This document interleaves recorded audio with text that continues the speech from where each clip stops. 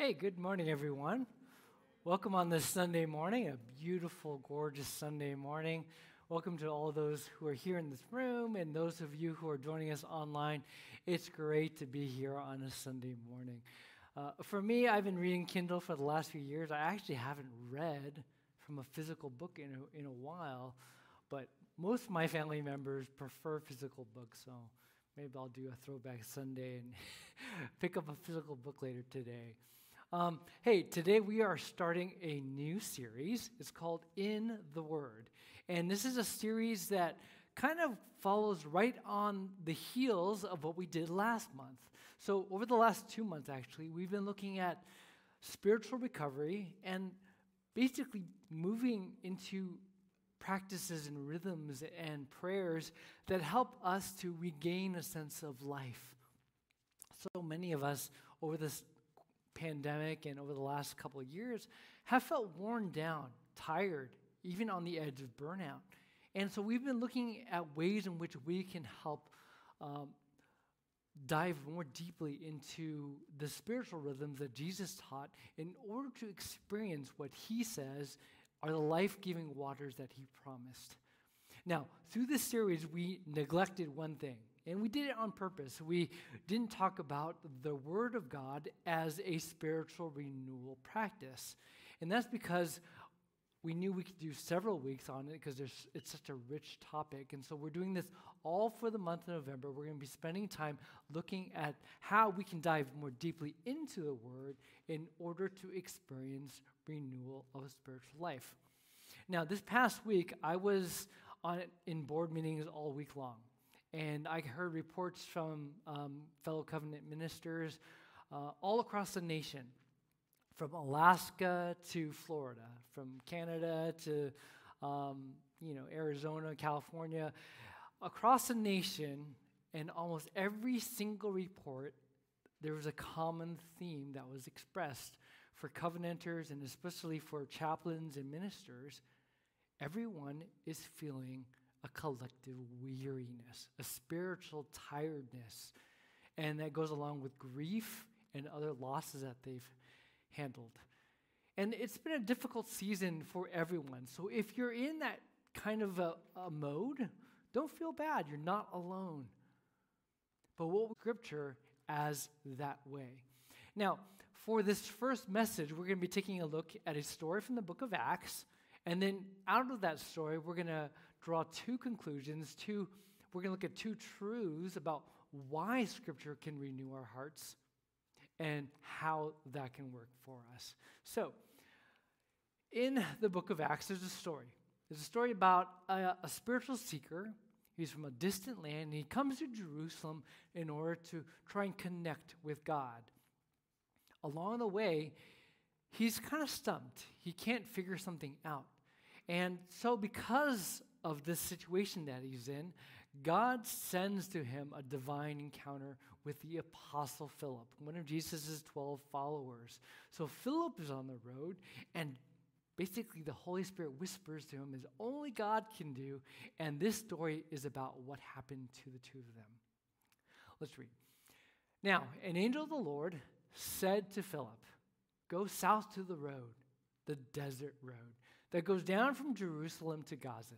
So he started out, and on his way, he met an Ethiopian eunuch, an important official in charge of all the treasury of the Kandake, which means Queen of the Ethiopians.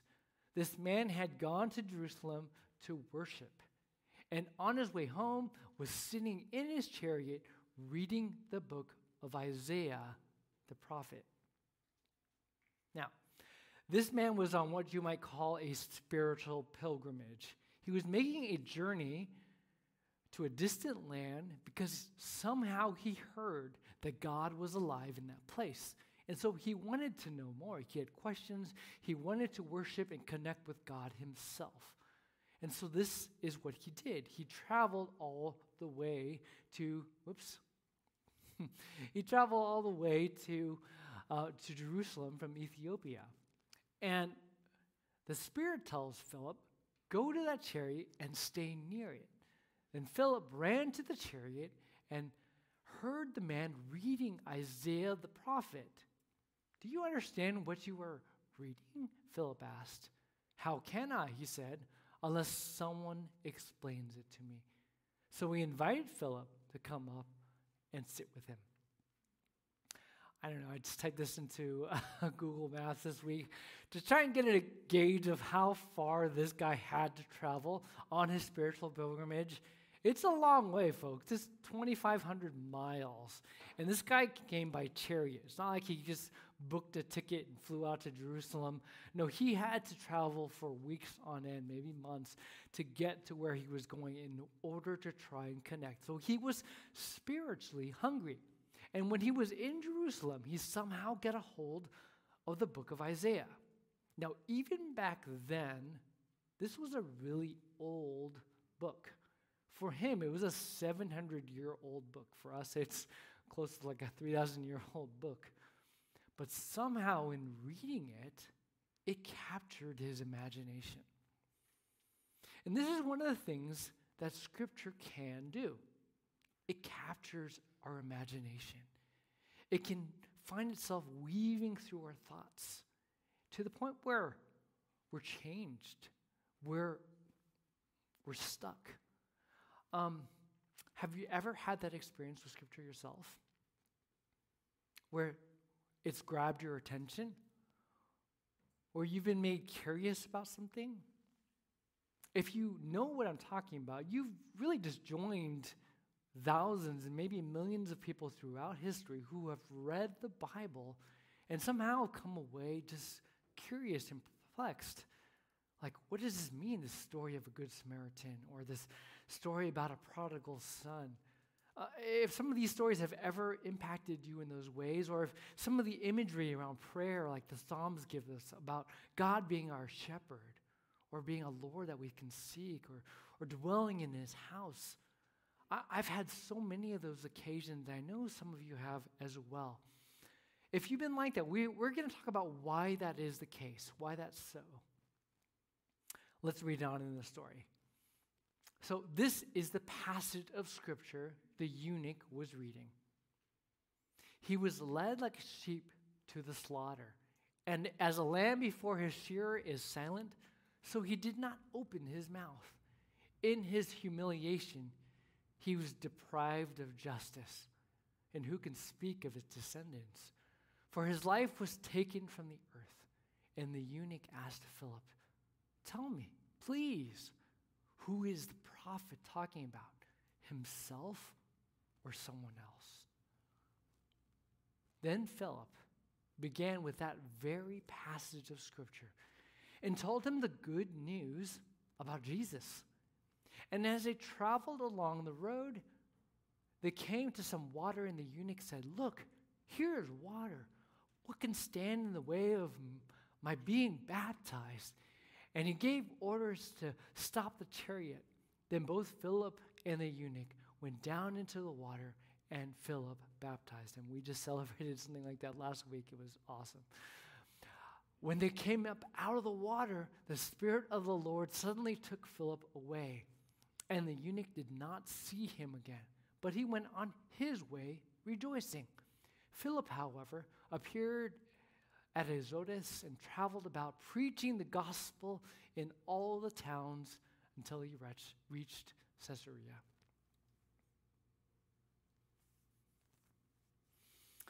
So this is the big question. Why does God's word have this impact on our souls? And why did it have this impact on this Ethiopian eunuch? He was reading it, and a 700-year-old book somehow captured his imagination. He was going home to Ethiopia, riding in his chariot. He was reading this aloud, which meant he was probably a pretty brilliant man to be able to read in a different language from Ethiopia. But it, more than just the intellectual study of that passage, he was made curious. Who in the world is this prophet talking about? And why does God's word have this impact on our souls? We're given a clue to that in the New Testament. In the book of Timothy, Paul writes to the young pastor, Timothy, and explains to him in a very difficult setting where he's the young pastor of a church that is filled with all kinds of different spiritual influences, some very negative. He wanted him to be sure he knew the power that was at his hand. And he reminds him, all Scripture is God-breathed, and it's useful for teaching, rebuking, correcting, and training in righteousness, so that the servants of God may be thoroughly equipped for every good work. I love this passage.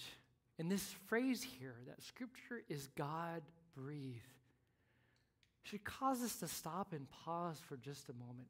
You know, when I first became a Christian, I remember hearing a sermon on this passage.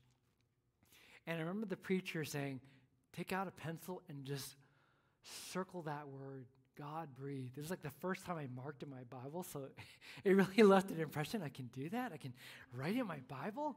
You know, so we don't really do that these days with electronic Bibles, but you might want to highlight that.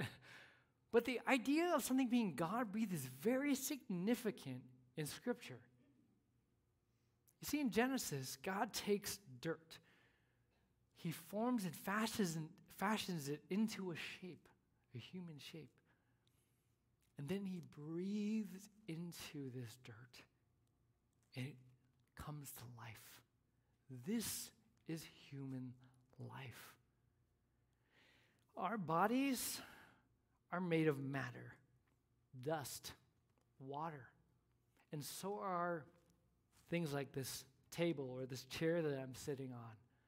But what separates us from this inanimate object is the fact that God has breathed his life into you and into me. And we have this life so that I dream, I feel, I think, I have a consciousness. I feel bad when bad things happen. I rejoice over good things. There is a significant degree of difference between an inanimate object like this and the life that we carry around within us. It is the breath of God. And significantly, Scripture is also described in the same way. It is God-breathed, meaning it's alive. It's a living document. It's not just words and punctuations. It's not just sentences. It has the power within it to breathe life into your soul. This is the experience of people over thousands of years as they encountered stories, as they've looked at parables, and they've realized that this Jesus, what he's saying, boy, it is really meaningful. There's something here that I need to pay attention to. Scripture is alive. So, we're part of the Evangelical Covenant Church. It's our denomination. And the history of the Covenant Church is really fascinating. Back in the late 1800s in Europe, in Sweden, there were these people who were just learning how to read. Literacy was becoming a thing. So they were learning to read documents all for themselves.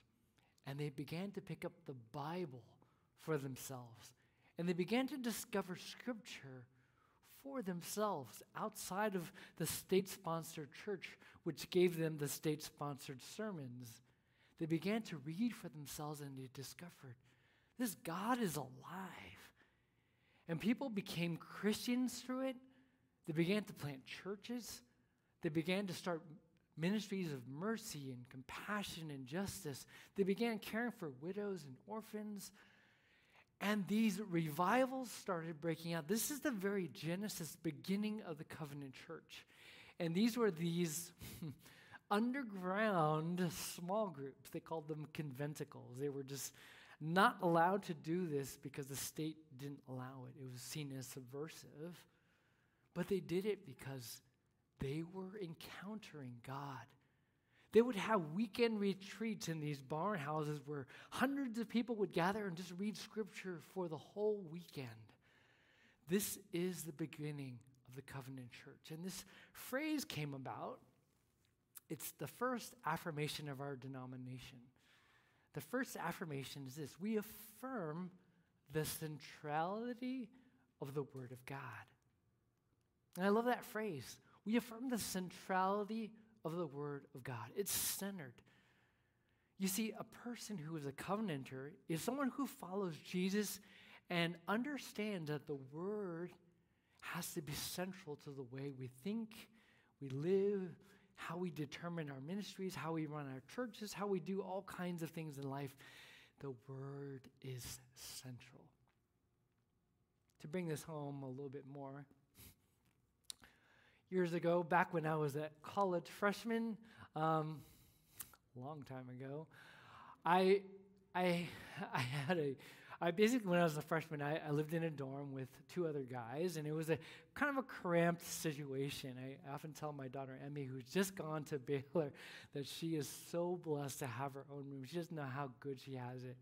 But I was in this cramped one-room thing with two other guys, with Peter and Mike. Now, Peter and I were Christians, and we became really good friends. Mike joined us a little bit later. We had a lot in common, but he didn't have the same faith background as us. And Mike had a lot of commonality. Mike and I had a lot of commonality. We both were Asian American. We both came from Southern California. He was Korean American. I was Chinese American. We were both engineering majors, and we had a good time talking about all kinds of stuff, about music, Def Leppard. I don't know. We just both really loved Def Leppard. And so that was our commonality. But he really didn't get the whole church thing.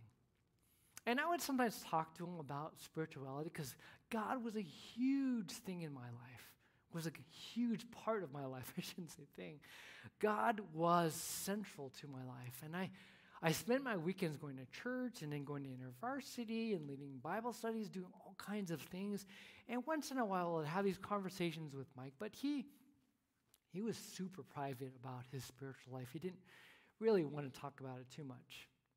Well, after freshman year ended, we kind of went our separate ways, and life kind of diverged. I kind of lost track of Mike. But a few years later, I bumped into him on campus, and he looked really different. He saw me from a distance, and he wanted to come over to me. He was really excited, and he wanted to talk, which was already very different for a pretty quiet, introverted person.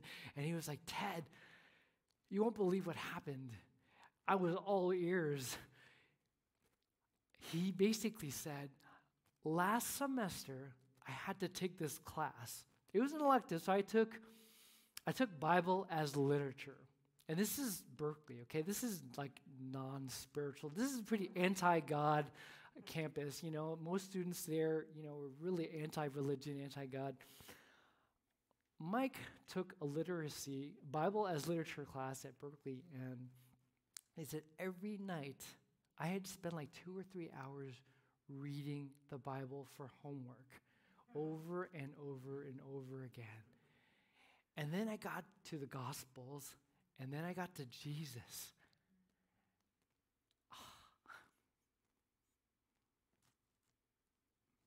Man.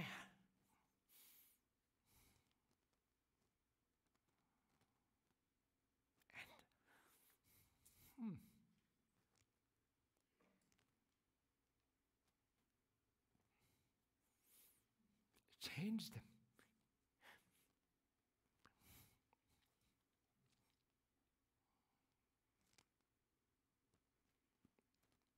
Good thing I don't have a mask today. He started going to church. He became a Christian. His life completely changed around. He was just full of so much joy.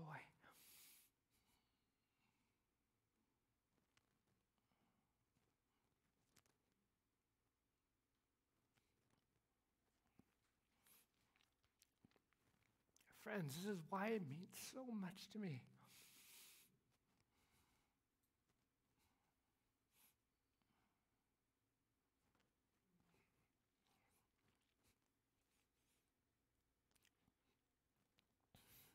funny because sometimes I get so happy I cry, and it looks like I'm really sad, but it's just because it means a whole lot to me, and this is why I do what I do.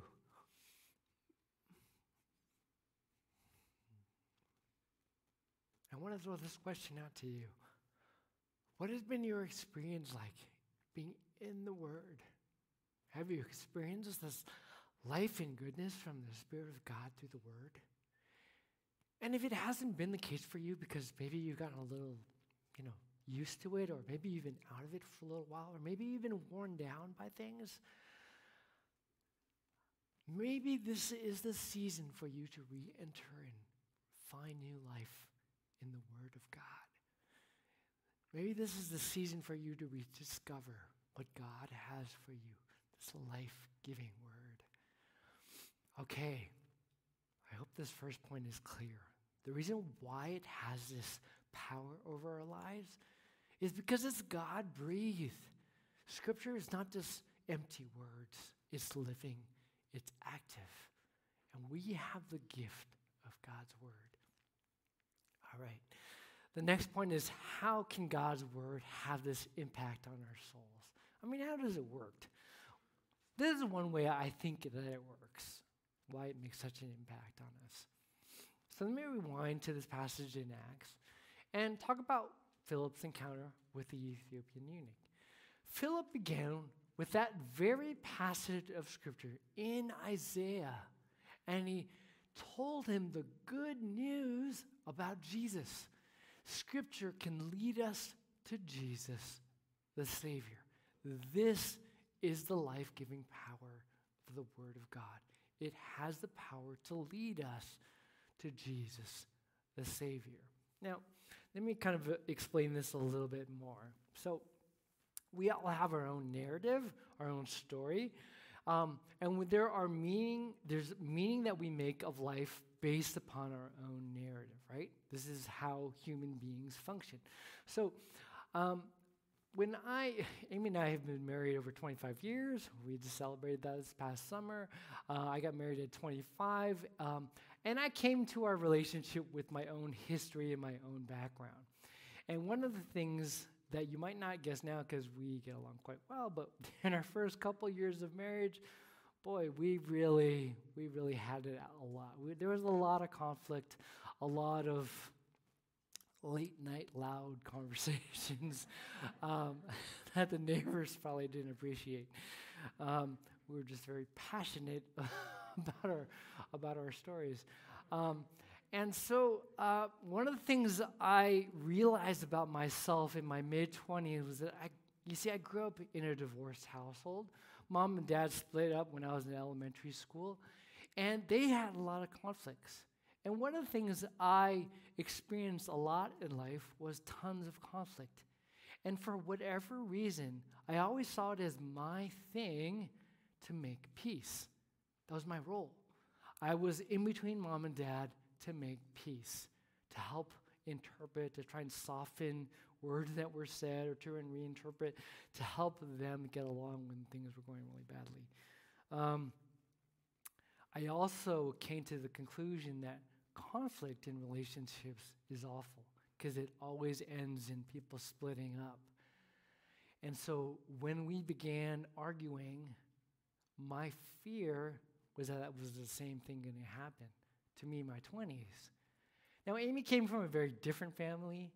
I mean, conflicts were there too, but didn't mean you were going to separate. You just argued, and that was it. It was a conflict was a conflict, But for me, till 2 a.m, I'm like, we got to figure this thing out. And she's like, no, we don't. So I got to get up for work in about 4 hours, and I learned over time that, it didn't have to have that immediate resolution all the time, especially not at 2 a.m. when you can't think straight. So I bring this to our attention because you and I all have our narratives with God and with Scripture. And when we come to the Bible, some of us carry our own sense of baggage, could you say? or our own misconceptions, or maybe our own biases about what it is or how it's been used maybe against us. And so it becomes very difficult for certain people to really get deeply into Scripture to experience life.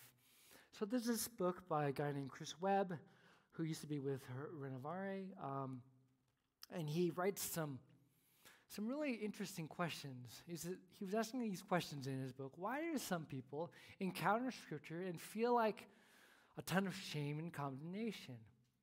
Why do some people experience trouble in the world and they want to run away from God? And on the other hand, why do other people, when they experience trouble, run to God? And he says it's because of our own narratives. And we're gonna explore this a little bit more next week, but I just want to give a little bit of a heads up about this whole thing that we're going to explore about how it can be very life-giving. There is a narrative that we talk about here at Access. It's part of our theological makeup. It's really important for us to understand this because this helps us to frame Scripture in the right way. It's the four-part narrative of Scripture. Now, a lot of churches over the last 50, 100 years have moved to a two-part narrative of fall and redemption. You're a sinner, you need to be saved, end of story, right? That's the gospel, that's what you come to church to find out about. But the narrative of Scripture is actually a little longer than that. It starts with God breathing life into dust. And what does he say about this humanity? He calls it good, very good. We human beings have a goodness about us that comes from our Maker, from our Creator, from the one who's given us breath. And so our actions in this world have the potential for goodness and righteousness. We were given the job to take care of this creation. Then we move to chapter 2. Early in our story, we fell into sin. We rebelled against God. And this fall from God was called sin. And sin is more than just a moral breakup with God, like we broke a few rules, we need to get a slap on the hand. No, it actually changed us. It corrupted us from the inside out so that our souls are no longer the way they function no longer the way that God at first intended. So instead of love, we tend to hate, or we pervert love into lust. Instead of living generously, we're selfish, we're self-centered, we're full of pride. So instead of all the things that God intended, we moved into this new fallen state. So God launched the plan of redemption. And in this plan of redemption, God called men and women to himself to try and live in a new way. He gave us commandments and covenants that would ultimately all point to Jesus. That's why the book of Isaiah can point to Jesus, because in the chapter called redemption, there's a special something called the gospel. And the gospel is the good news that Jesus is God's Savior. He's the one who died on our behalf to bring us life. And this new covenant that says no matter how messed up we've been, no matter how many failures we've experienced, no matter how far we walk away from God, there is an opportunity to find new life again. If you believe in Jesus, you can come to Jesus, the Savior, who will forgive you and give you new life. And the last and final chapter is restoration. God's not through with our fallen world. He is moving it toward redemption. He is saving you and me for a purpose. And there is a glorious future in which we will experience the restoration of all things. That's what we celebrate here with the bread and the cup. We'll do that in just a second. But I want us to take time this morning to talk about two application points. Hold on to this. We're going to go back to it next week, talk more about it. So I want to end today with some practical things to help you get into the Word of God, into this narrative and into this reading. And especially for those of you who maybe it's been a while since you've read Scripture, or maybe it's been a while since you've had an encounter with God in Scripture. So there's this app called the YouVersion app. How many people already have it? Just, okay, almost, all right, the majority. So it actually came out of a covenant church called Life Church. So that's kind of cool because the Word of God is central, right? That's our affirmation. And they just kind of lived into that. It's really, really cool. They're giving this away for free. I signed up for 2 reading plans on there. And in your inbox, you will find a link to it later. If you haven't done one before, click on it. Up to 150 people can join the reading plan at a time. You can join me. I'll be on there. I'll be trying to do this. I already have my own reading plan, so this will be a little extra for me. But hopefully, these will give you an idea of how to get into Scripture. If you're in a Bible reading plan already, like read a Bible in a year, I know it's November, and you're getting close to the finish line, and for someone to introduce this to you, it's going to feel like, what? You know, because you're already like, I'm almost done. No, you don't need to do this. This is just to help you get started. Do what you're already doing. If you're fully into it, don't worry about that. Another thing that we're going to do is we're going to celebrate the element of communion today. And this will take us back to the gospel, back to Jesus, back to the heart of where we find life.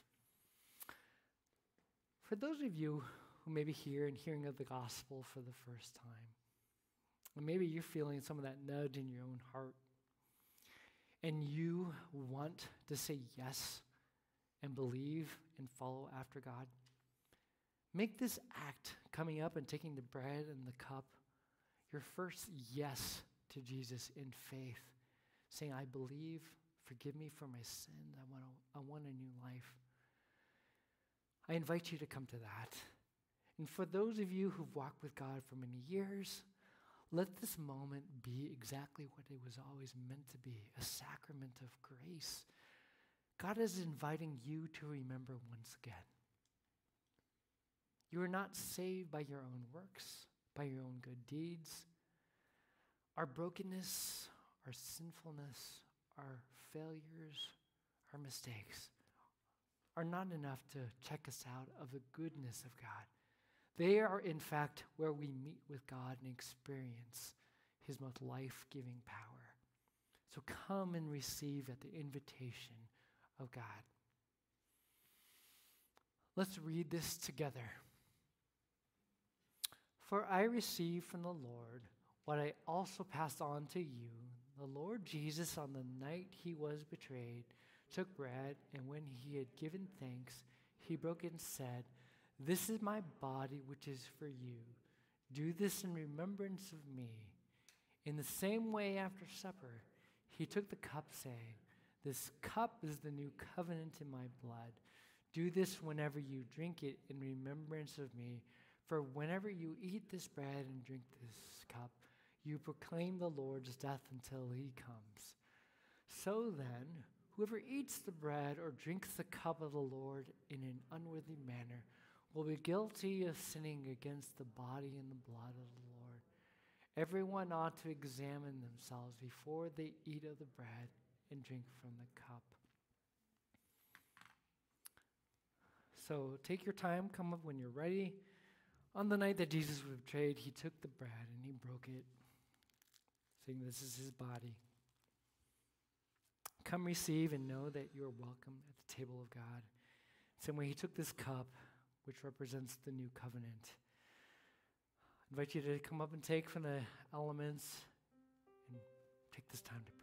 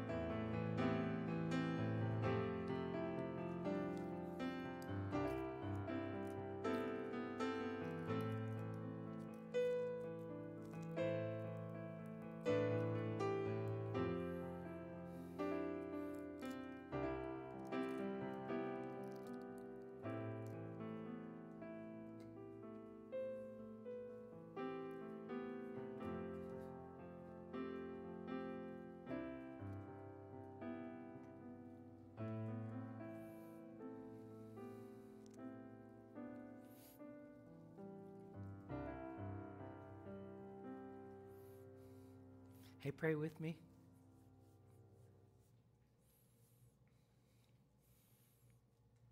Heavenly Father, we give you thanks.